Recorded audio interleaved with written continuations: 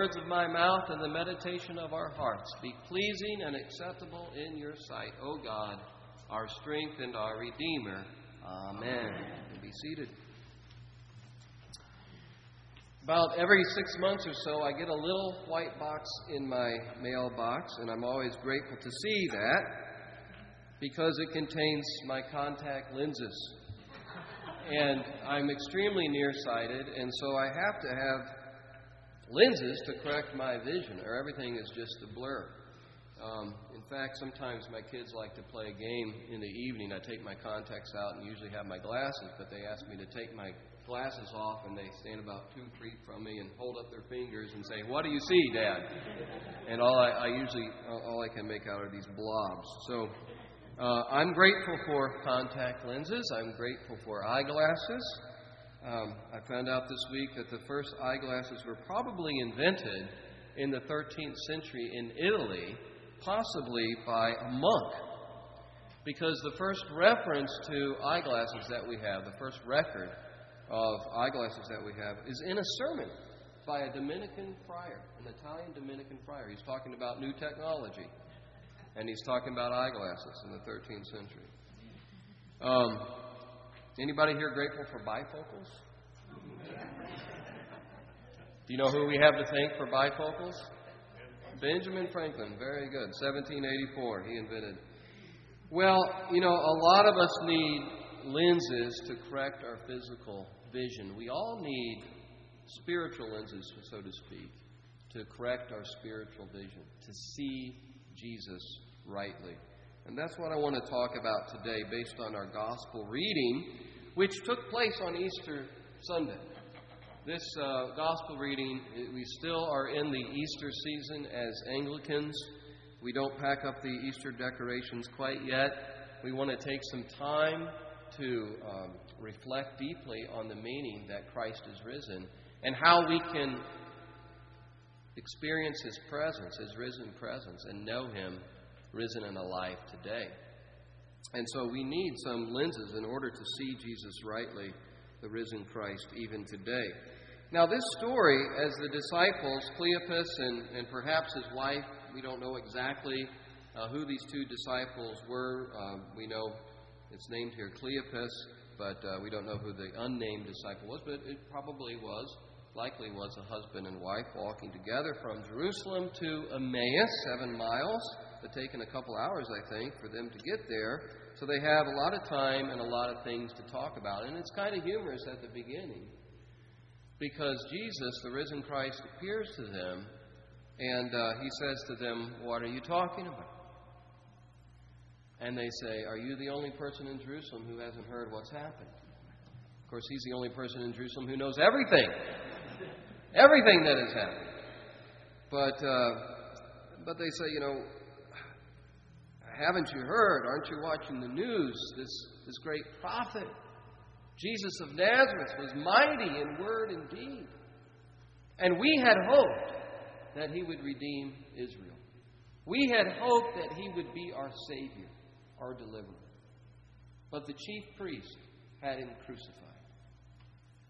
So they're disappointed, and then they're confused because now they say it's gotten strange. There's some of our women, some of our female disciples have gone to the tomb and they found it empty. They say they've seen a vision. And so they're disappointed and they're confused. And they're not sure what to think. But they're clearly walking down this road on this journey of disappointment and confusion. And Jesus is walking right there with them. I think that's a lesson in and of itself.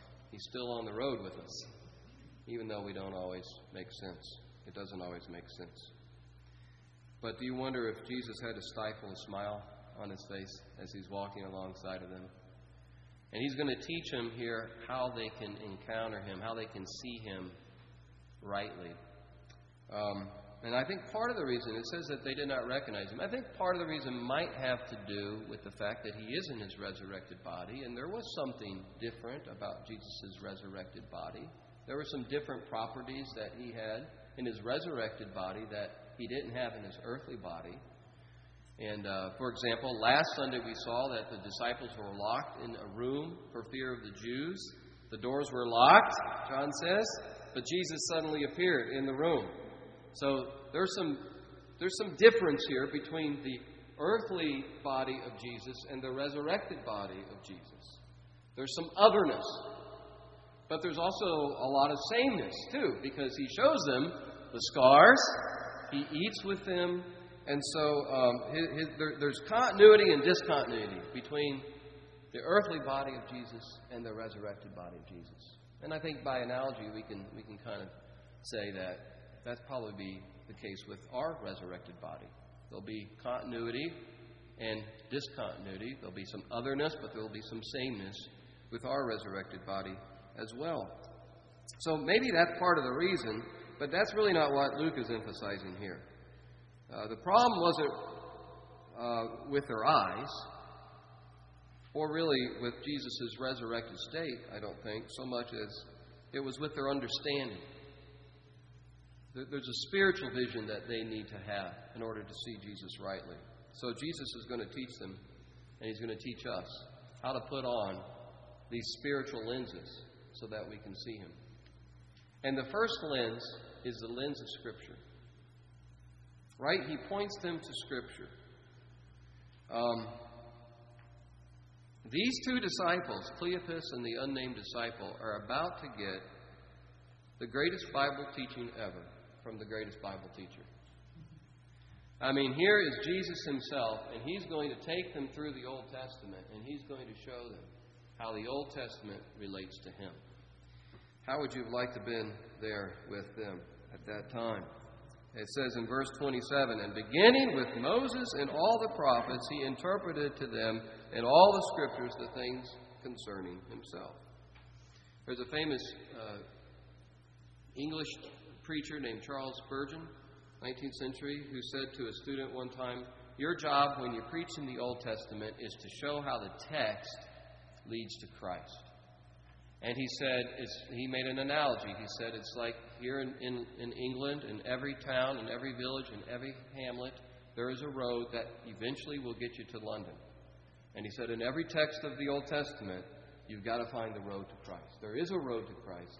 If you have to go over a ditch to get there, you got to get there as a Christian preacher. You got to show how the Old Testament story relates to the work of Jesus Christ, his life, his death, his resurrection. So there's some truth there. So Jesus is showing these disciples how the Old Testament points to him. And it's interesting to think about what Jesus might have brought up. You know, I would surmise that he went back to the beginning, Genesis chapter 3, where there's a prophecy about Jesus, his redemptive work. Genesis chapter 3, verse 15. This was after the fall. God curses the serpent. God curses Satan. Satan has succeeded in getting Adam and Eve to sin, but God comes to the serpent and says, the battle's not over. There's a seed that's going to come from Eve, this woman. He is going to bruise your head. You are going to strike his heel. So there's going to be a battle. There's going to be suffering. There's going to be bruising of the heel, bruising of the head. But the seed of woman is going to ultimately conquer. And the preview of that conquering, of that victory of the seed of woman in this battle with Satan, is that God then curses the serpent. How? To crawl in the dust. To crawl in the dust. And one commentator said, this means Satan is going to bite the dust in this battle with the seed of woman. And so we see that on the cross. The cross looked like a victory for Satan. The cross looked like a defeat for Jesus. But it was where God won the victory. Because at the cross of Christ, God reconciles people to himself.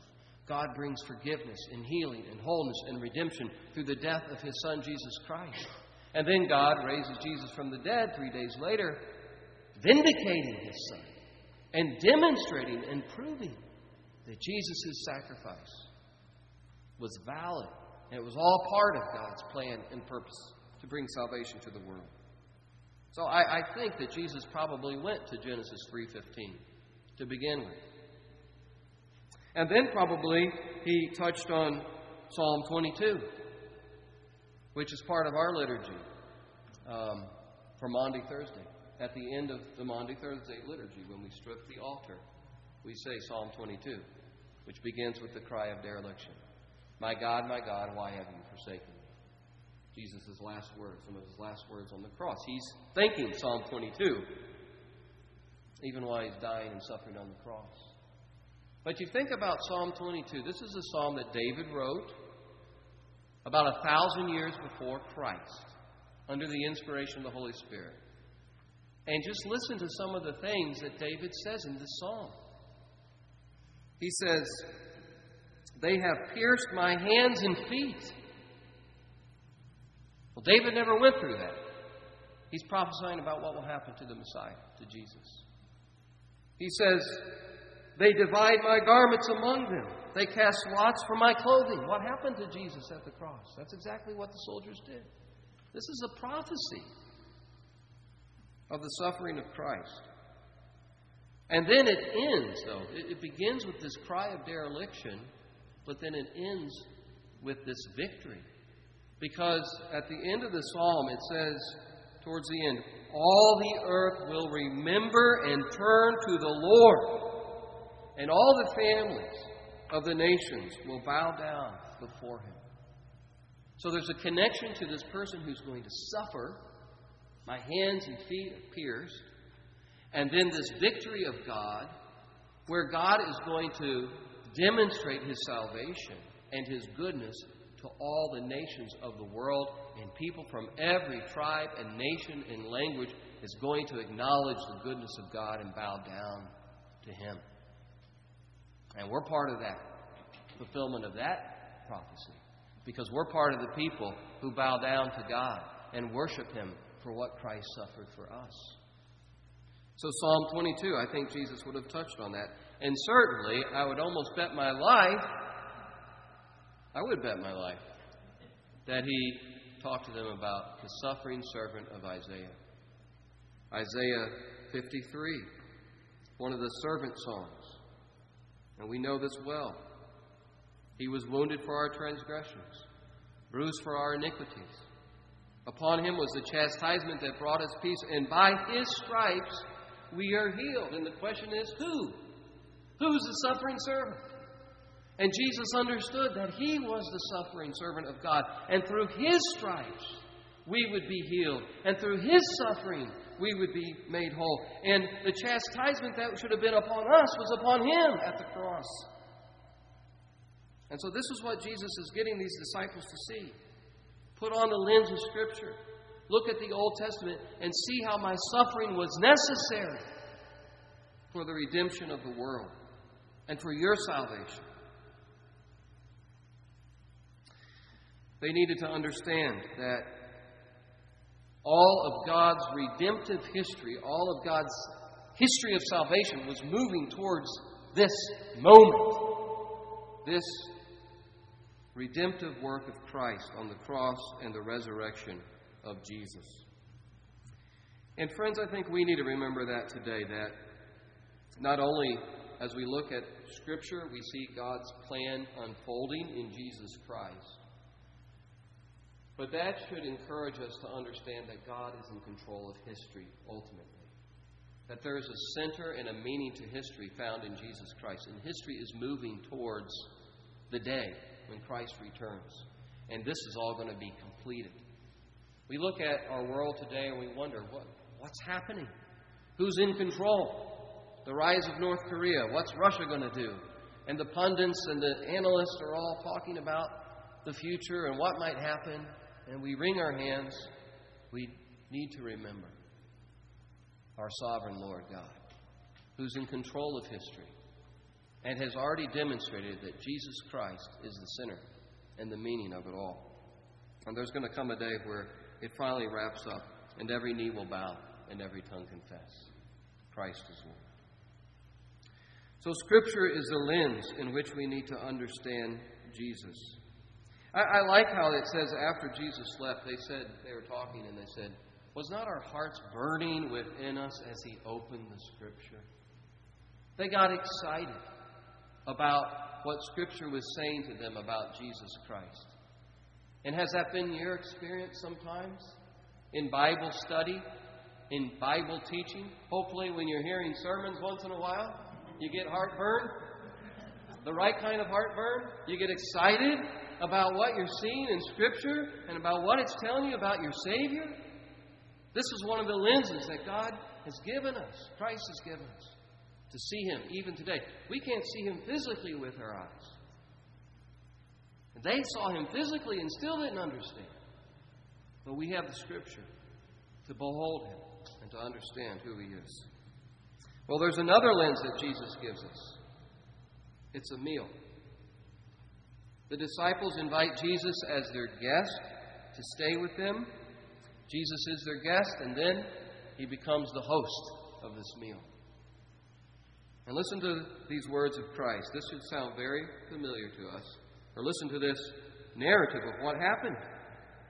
He took the bread, and He blessed it, and He broke it, and He gave it to them. Sound familiar? This is what we do every Sunday at the Eucharist. This is the pattern that Jesus has given us. This is a lens that Jesus has given His church, even though we physically can't see Him. He's left this gift to us to encounter His presence with us today, here and now. It says later that their eyes were opened and they recognized Him when they had this meal. And He was made known to them in the breaking of bread. N.T. Wright, the Anglican theologian and bishop, says this about communion. He said, Jesus gave this set of actions to the church to explain the meaning of His death. You see, one of the keys of this passage is Jesus explaining why He had to suffer, and He wants His disciples to see Him through that lens of the cross, and then the vindication, the resurrection. This is how we understand who Jesus is. If your understanding of Jesus doesn't include the cross and the resurrection, you need to put on some new lenses. And so He gives them this meal, and N.T. Wright says this. He says, Jesus knew that this set of actions would explain the meaning of His death in a way that nothing else could. No theory about it, no clever ideas about it could fully explain the significance of this meal and the significance of His death, so He leaves this behind. And He says, whenever you do this in remembrance of me. And the biblical understanding of remembering a past event is not that it's just a mere recollection. A biblical understanding of remembrance is that the event that you're remembering becomes somehow present to you in the here and now. The meaning of it, the significance of it is offered to you in the moment. And so when we come to this table trusting in Jesus Christ, we understand He's present with us. And there's different ways to theorize about it, but He's with us in the bread and in the wine. He's being offered to us. And I don't know about you, but I know that there's been times when I've really blown it with the Lord. And I've come to the table, and usually this has happened when I'm not the one giving it out, when I've been in the position of receiving the bread and wine from somebody else. But there's been times where I come to the table really aware of my sin. And to hear somebody say to me, this is the body of Christ given for you. This is the blood of Christ shed for you. This is the bread of eternal life. There's been times where I've taken those elements and I felt as if Christ Himself was saying that to me. You're forgiven. You're clean. You're whole. You're washed. It doesn't happen all the time and it doesn't need to happen all the time. It's not about our feelings. But it's this objective gift that God has given to us in an objective way of communing with Him in the bread and the wine. And it's wonderful when by the Spirit of God it becomes alive and real to us. And I know many of you have experienced that as well. So these are the two lenses. Isn't this interesting? Holy Scripture and a holy meal. And this is what we do every Sunday, right? We read the Scriptures. We try to understand how Christ is present with us in the Scriptures and what Christ means to us through the Scriptures. And then we gather around this table, and Christ establishes contact with us. He offers afresh His forgiveness, His love, His healing, His promise to come again at the table of the Lord. And so we need these lenses. We need to see Jesus through these things. Because, you know what? There's all sorts of versions of Jesus out there. There's all sorts of ways that you can understand Jesus today. You go to a bookstore, you go online, and there's all different versions of Jesus. There's Jesus as your life coach. You know, you follow Jesus because He will inspire you to pursue and achieve your goals for your life. He will help you get your best life now. And so that's the purpose of Jesus, to be your life coach. And in those versions of Jesus, oftentimes you don't hear the call of Christ to take up your cross, die to self, and follow me, and then you'll know true life, not only here and now, but for all eternity. And that's even more important than what's happening here and now, is the eternal life that Christ offers. But that's one of the versions, Jesus inspiring life coach. And then you have Jesus as a religious guru. And He's just one guru among many, and you can pick and choose whatever suits your fancy. But if He works for you, great. If He doesn't, then find somebody else. But that's not the teaching of Scripture. That's not the apostolic message. Peter said, the first sermon in the church, Peter said, this one who you crucified is now Lord and Christ. God has demonstrated that He's Lord in Christ when He raised Him from the dead. So He's not just one among many. He is the one, the crucified and risen Christ. Then there's the Jesus of religious liberalism, which one theologian has described this way: Christ without a cross, who brings men without sin into a kingdom without judgment. Not the Jesus of Scripture. Then there's the Jesus of the prosperity gospels. This is what you see on TV if you stop and listen a lot of times. In this version, you follow Jesus so He can shower you with wealth and material blessings. In fact, I know somebody who went to one of these crusades in St. Louis a couple of years ago, one of these TV preachers, and the preacher had them stand up. This was in a very large arena. Stand up and raise their hands to heaven and say, money, money, money. Bless me with money. Can you believe it? Mammon, the god of money, replaced the God of the Bible. But the idea is, and you've probably heard this, if you give to my ministry, you're going to get a tenfold return. Sow into my ministry $100, and God's going to bless you with 1,000. And people fall into that. It's not the God of Scripture. It's not the Christ of the Bible. So there are all these false ways of looking at Jesus. But in His mercy, Jesus Himself taught us how to see Him. Through Scripture and through the breaking of bread. Let's stay faithful to the way He taught us. Amen. Gracious God, we pray that You would help us to do that. Help us to see You in these ways. Help us to grow deeper in our relationship with You through these ways. By Your Holy Spirit, open our eyes to deepen our faith in You. Cause our hearts to burn as we encounter You in Scripture. Help us to go out and proclaim that You are risen, Lord, as we encounter You, as we worship You together.